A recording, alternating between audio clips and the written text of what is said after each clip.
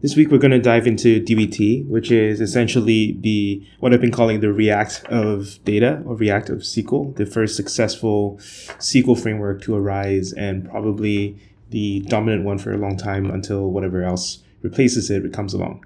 And one of the best explainers of this to people who are probably listening is Laurie Voss. I briefly overlapped with Laurie at Netlify. He is the former co-founder of NPM and basically made or created his own job at Netlify by proposing that he become a data guy.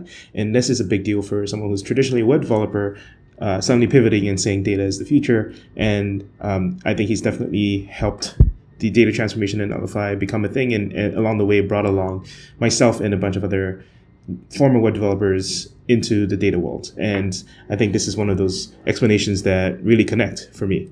I wanted to maybe shift a little bit into sort of how the industry is changing before we move on to how you have seen data cultures being built and data trust being undermined and all those things.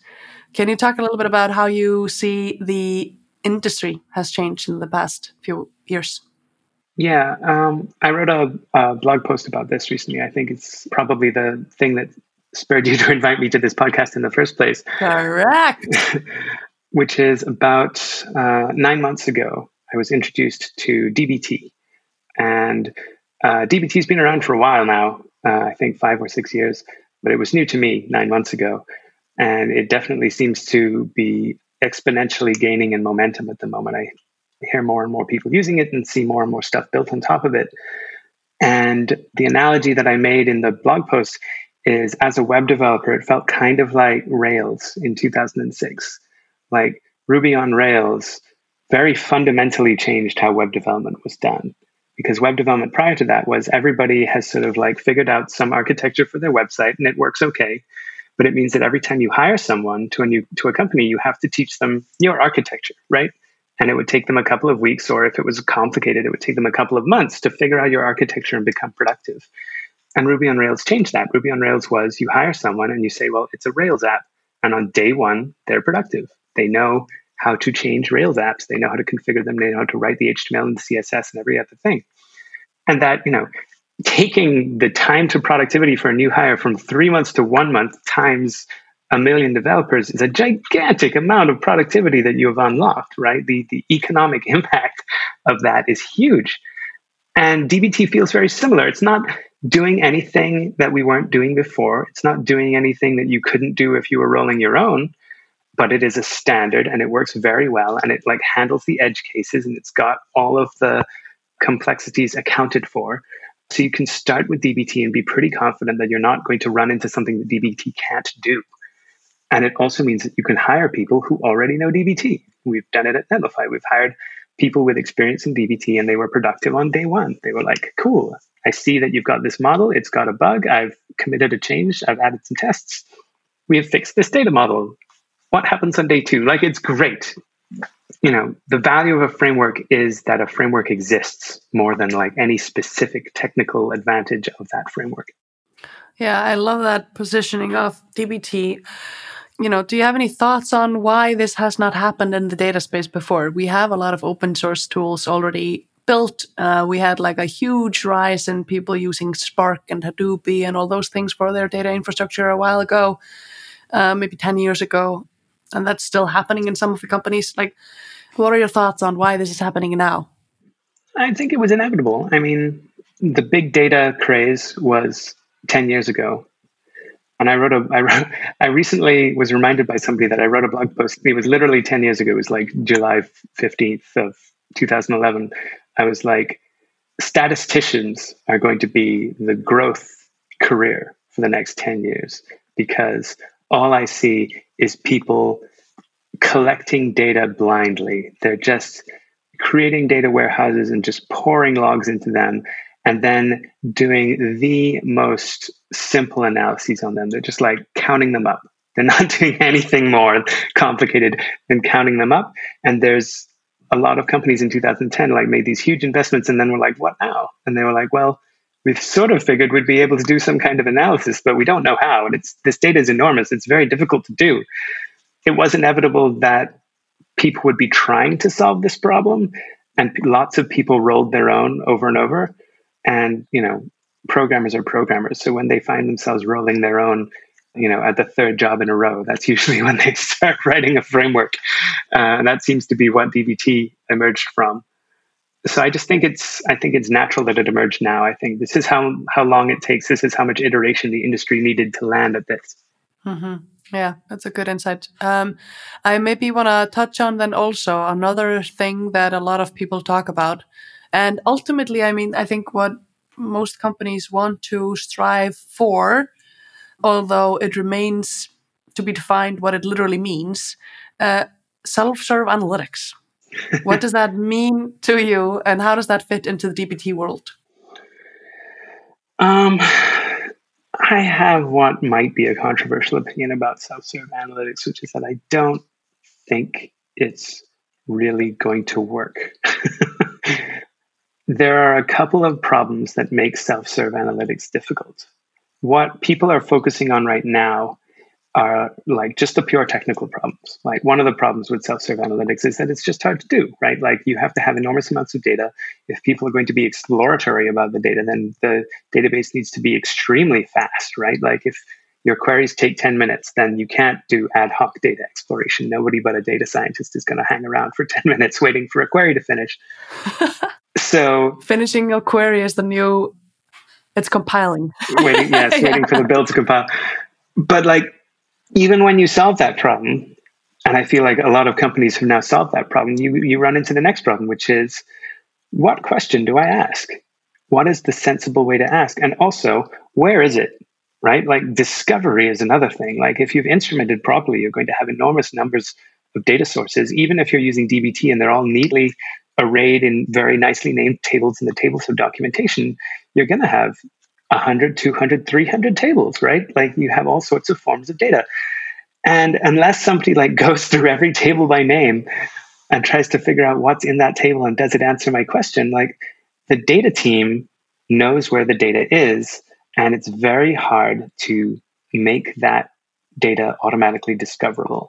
And then even if you solve that problem, and I don't think people have solved that problem, even if you solve that problem, the chances are that somebody whose job isn't data is going to run into traps. They're going to run into obvious data problems that a professional data person would avoid. Like they're going to be like, the simplest one is like people who are using an average instead of a median, right? They're like, the average is enormously high, so we don't have to care about this. And I'm like, no, the median is 2, right? And that's different from an average of 10. You've just got a couple of outliers that are dragging your average up. And like, I solve that problem for stakeholders in our organization like multiple times a week, right? Is like correcting them just on that particular point. And that's not even a particularly subtle question about data. Like there's lots of ways that somebody who doesn't spend all of their time thinking about how to present and analyze and question data is going to mislead themselves if they are self-serve. So that doesn't mean that I don't think self-serve should happen. I think one of the most productive ways that I interact with my colleagues outside of the data department is we have self-serve analytics, and there's no barrier. They can go in and write their own queries and build their own dashboard, and they get like 80% of the way. And then they come to me and they're like, is this right? Does this say what I think it says? And like some of the time I'll be like, yes. Some of the time I'll be like, no, you're being misled by this. Sorry about that. You looked at the wrong table, or you misunderstood what that column was for. And sometimes it will be, you're almost there. I need to make a couple of tweaks to fix this source of error, that kind of stuff. Like they can get a lot of the way. But I think being 100% self-serve is not a practical goal.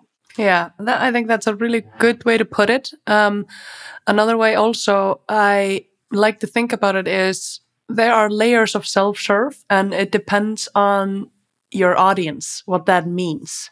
So self-serve to a very non-technical product manager, providing self-serve analytics to a non-technical product manager means one thing, and then providing self-serve analytics to a very technical back-end engineer that wants to answer some question because he's deciding how to architect their API or something like that, are two very different things.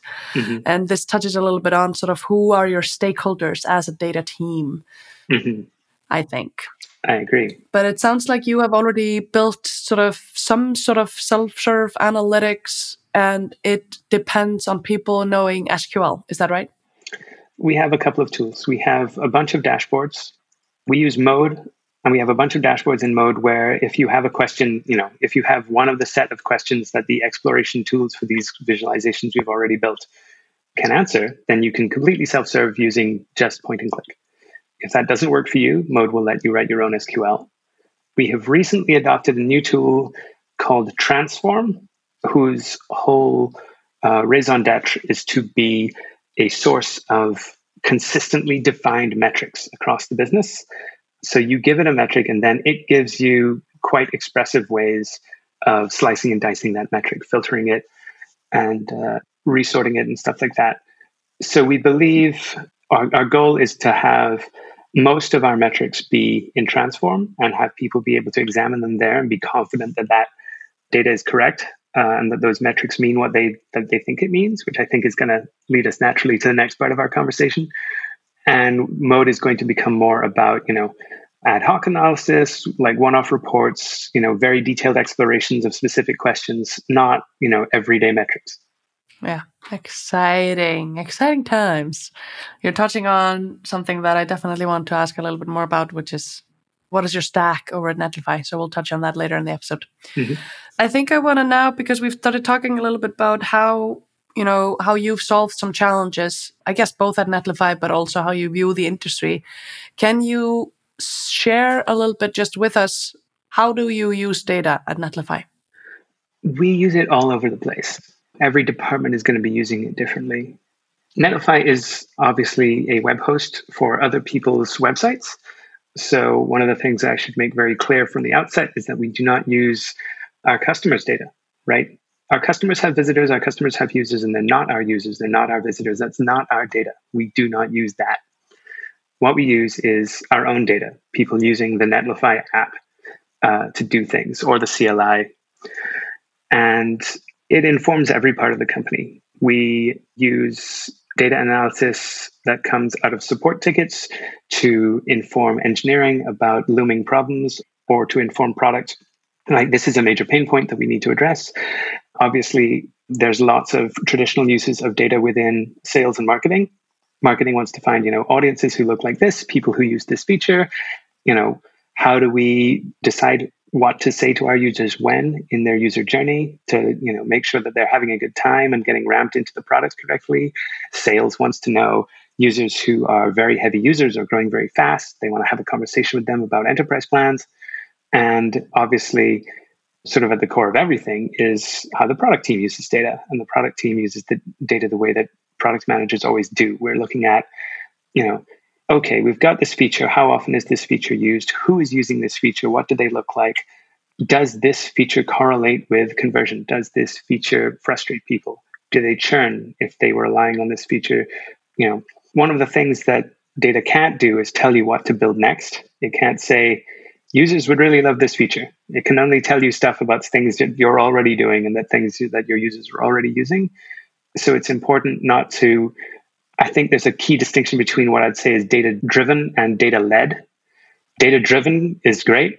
Data-led can send you down rabbit holes of like endless optimization when, some creativity was what was being called for. That's a really good distinction. It's so important to recognize that life stages of companies being data-led matters. It matters so much which life stage of your company you are and which life stage even specifically a particular feature or a team is on. Is it a fundamental part of your product that's been around for a really long time and you know how it should perform? Or is it something that you're experimenting with? Mm-hmm. The thing I particularly like about the discussion is this general wisdom that self-serve analytics is probably not going to work. That's something that most people arrive at. The typical data team comes in, they want to deliver data, and then the demand for data gets overwhelming. Therefore, they start democratizing data by building dashboards and then giving it over to people and saying, here, you go do your analytics. We set it up all for you. We cleaned up all the data. We created nice definitions. Surely you know what to do next, right? And the answer is no, because a lot of people are just not data trained. So what Laurie has set up at Netlify is really an 80% solution where you try to prototype, you get things right, but then you make it really easy to talk to the data expert to get the right answer. And I think that is a reasonable and sane approach that doesn't quite have a name yet, but it's correct.